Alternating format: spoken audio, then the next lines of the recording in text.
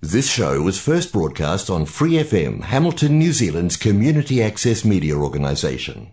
For more information on our lineup of shows and the role we play in the media, visit freefm.org.nz. Hamilton Book Month is nearly upon us for another year. The first event in this year's program is the fiction panel on the 3rd of August, where authors Michalia Arisimos, Deborah Challenor and Catherine Chidgey will read from and share some of their works. We're fortunate enough today to be joined by one of those authors, Michalia, today. Good morning. Good morning, Kelly. Morena. How are you? I'm very well, thank you. Because I did such a bad job, can you please let the listeners know how we say your name? Oh, thank you so much. It's so lovely. You did not do a bad job at all. It's an unfamiliar sound for lots of New Zealanders, I think, the Greek language. So my name's Michalia Arathimos. Arathimos. I'll get it next time. So you're you're a Greek New Zealander, a writer of stories, novels and reviews. You have a PhD and MA in creative writing and a BA in English literature. And you returned to Aotearoa in 2020 after about a decade, I believe, in Melbourne. And lots of moving around before that, I see. Some interesting places as well. But you're now the writer in residence here at the University of Waikato, working on your third book, Sojourn. So thank you for joining us. You've got a really interesting background, and as I mentioned, you've moved around a lot as well. I guess, do we see some of that come through with your writing? Yes, we do. And firstly, thank you for having me on the program. It's very generous to be invited, and I really appreciate it. A lot of the moving around and a lot of the, I guess, experience that I've had living overseas and then coming home is in the current work that I'm doing at the University of Waikato.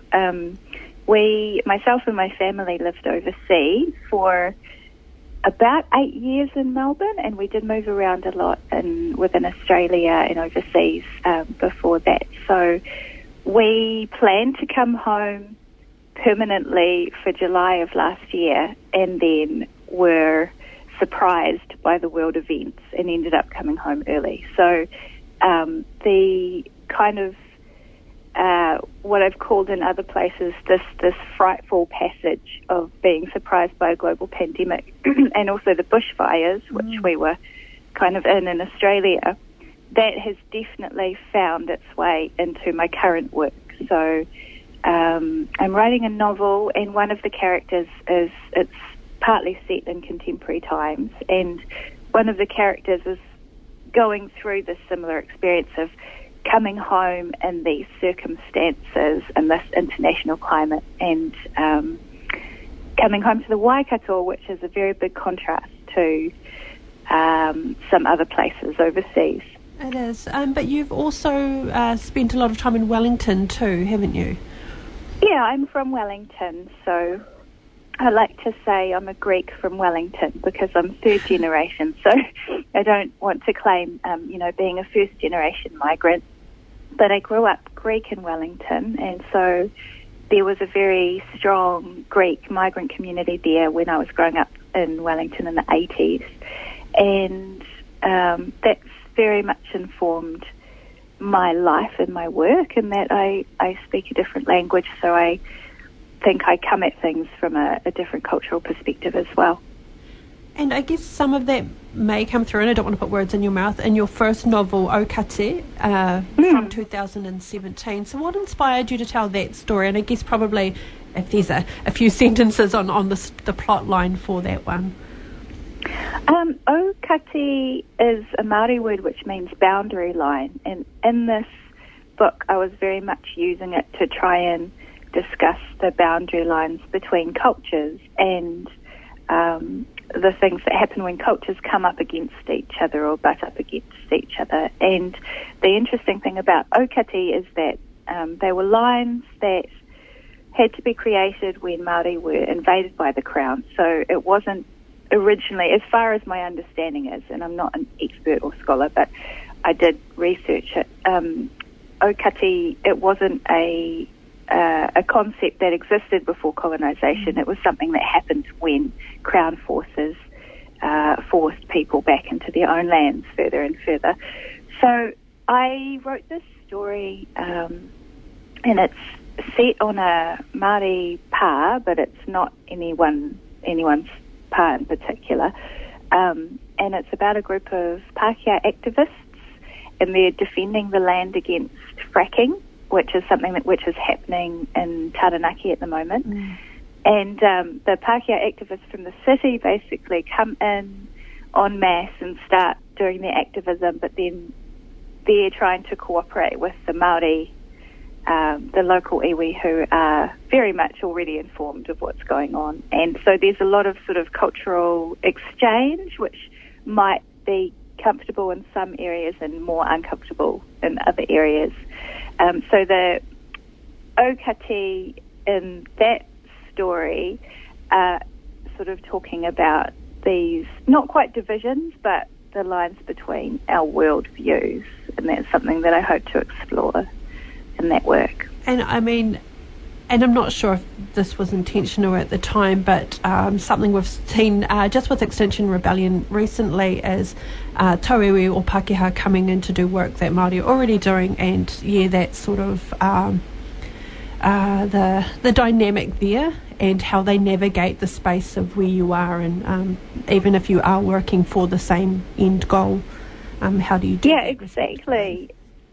Exactly. I've been in, because I come from grassroots activism many years ago, I've sat in many uncomfortable meetings where my partner is Te Atiawa, so he's Māori and he comes from Taranaki, and something which fairly consistently used to happen is that if you're in a predominantly Pākehā group, and the issue of, well, what do local iwi think about this matter, if that comes up, or if anyone even thinks about it, everyone looks to the person of Māori ancestry in the group as if they're a representative, as if they can speak for everyone, and that puts a great weight of responsibility on Māori for holding that space and also explaining a perspective that they might not be comfortable explaining.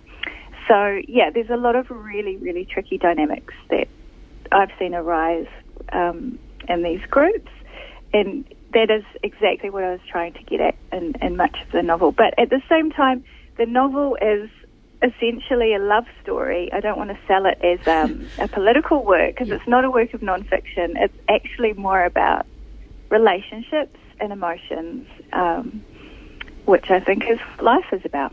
Yeah, and to be honest, to me, everything is political. So it sounds really appealing to have a story, but with this real, environmental activism that so many of us really value at the moment.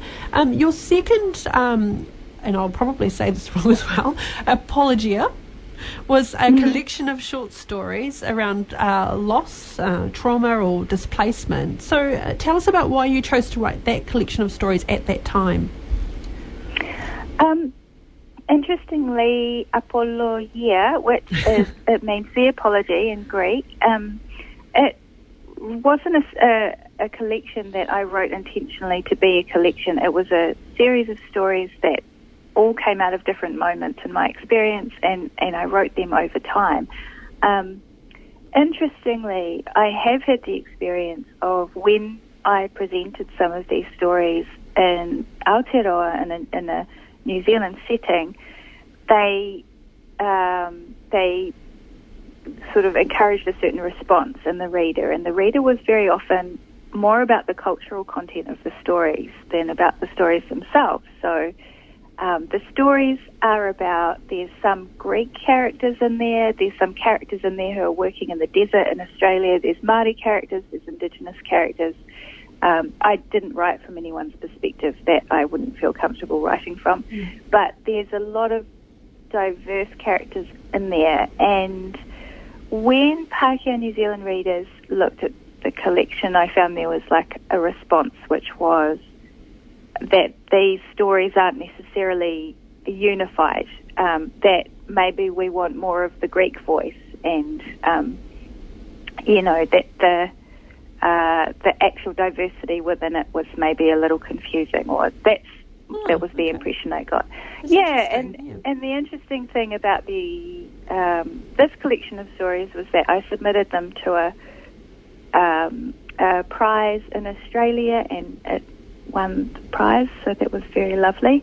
And the prize was for Australian fiction.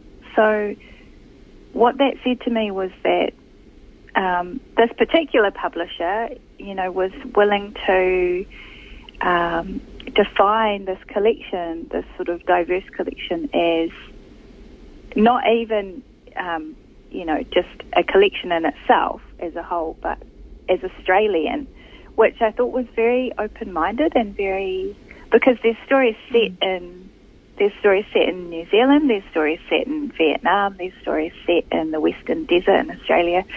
So that's a really interesting gesture about, what they could consider Australian literature to be.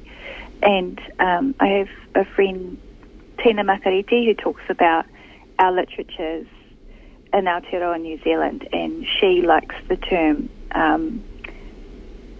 Pacific literatures or oceanic literatures, which I think is a very nice idea to be building towards, this idea of a Pacific literature. We don't have a lot of time left, but is that what you're working on now? A development from that? Or something completely different? Actually, I think, so the novel I'm writing here at Waikato University is very much a local work. It's set in the Waikato. I wouldn't be able to write it if I wasn't here, so I feel very, very grateful and indebted to the university for being able to work on it. And it's, so it's actually, I would say, a very Kiwi novel. It's about an Anzac soldier and a Greek New Zealand woman, and at some point in the story they intersect. So it's really a novel of this place. Wonderful. So we don't need to tell people where they can find out more about your work, because they can see and meet you and hear from you in person just next week. Thanks for listening to this Free FM podcast. If you want to hear more content like this, you can support Free FM via Patreon. Head to patreon.com/freefm89 to find out more.